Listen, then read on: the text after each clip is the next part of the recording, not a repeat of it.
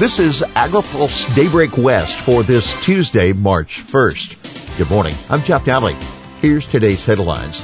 Another dry record. Buy-ops overhaul begins. U.S. and Canada talk dairy imports, and Biden to highlight supply chains in State of the Union. California to break drought records today. By the end of today, Sacramento and many other regions will have experienced 53 consecutive days without rain. That is the longest dry stretch amid the wet season on record. That according to the National Weather Service. 3 of the top 10 winter dry spells have occurred within the past decade. Today, the Department of Water Resources is conducting its monthly snow survey near Lake Tahoe. The statewide snowpack stands at just 56% of average for this time of year, down from 92% a month ago and 160% in December. Despite forecasts for a wet Thursday this week, drier than average conditions will persist into mid-March. Reclamation starts overhaul of biological opinions. The Bureau of Reclamation yesterday filed its first notice in the Biden administration's effort to revise the Trump-era biological opinions for endangered Delta species. Reclamation is embarking on an environmental review of modifications to operations for state and federal water projects. The Bureau is seeking suggestions on alternatives to the 2019 operating plan and important issues that should be addressed. It's taking comments through March 30. U.S. and Canada working toward dairy solution. Not much has been said about dairy quotas by either the U.S. or Canadian government since Canada earlier this month submitted a proposal to alter the way it operates its tariff rate quotas for dairy imports. But both sides have been meeting on the issue over the past 3 weeks, according to sources speaking with AgriPulse. Canada and the U.S. have had, quote, several discussions on how to move forward, one source told AgriPulse. The Canadian proposal, a direct result of a U.S. MCA panel decision in December, has not yet been made public.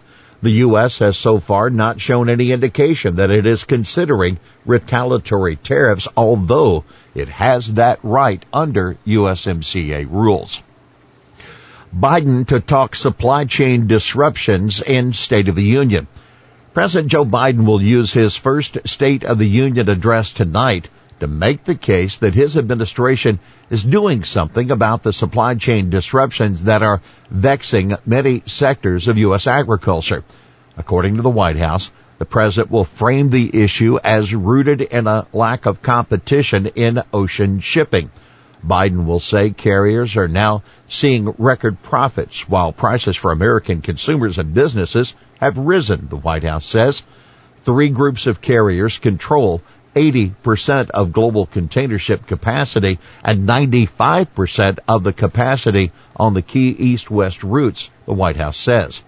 Biden will note a new effort by the Federal Maritime Commission and Justice Department to increase competition in the industry. The White House is separately calling on Congress to pass reforms intended to relieve bottlenecks in container ports. The House passed the Ocean Shipping Reform Act in December, but the Senate has yet to act on the issue. The Senate Commerce Committee has scheduled a hearing on the bill for Thursday. Vilsack urges Equity Commission to look forward, not back.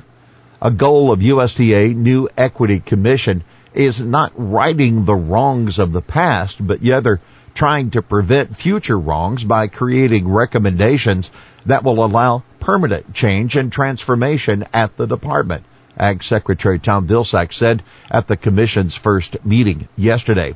What I hope we get from this commission is a set of recommendations for how the USDA can be a place of equity, how it can be a place of inclusion, how it can be a place of making services and programs available to all who qualify, regardless of race or gender, national origin, sexual orientation, or geography, Vilsack said. The history of what has taken place in this department is important as it provides an opportunity to know where to look, where to examine, and where to evaluate. That's not all. Secretary Vilsack also addressed USDA's stalled effort to provide debt relief to historically underserved farmers. Vilsack noted that the relief process is on hold by court order after 13 lawsuits were filed and challenging the policy. He said the USDA is contesting each of those suits and that one or more decisions are expected in the near future. Customs finds narcotic surprise in Lucky Charms. General Mills Lucky Charms cereal may be magically delicious, but that's not why U.S. Customs and Border Protection tore open a box being shipped to the United Kingdom. Carrie, a narcotic-sniffing dog, pointed out the cereal box, known to normally contain colorful marshmallow bits, and officials then discovered a bit more. 4 pounds of marijuana. Our officers are very familiar with the many ways smugglers try to evade inspection, said Thomas Mann, CBP director. Officers learn to think creatively about where things might be hidden because drugs can be anywhere. Here's today's He Said It. Today is an important day for California.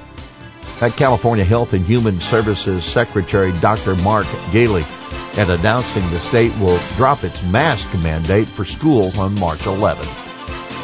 Well, that's Daybreak West for this Tuesday, March 1st. For the latest news out of Washington, D.C., visit agripulse.com. For AgriPulse Daybreak West, I'm Jeff Daly.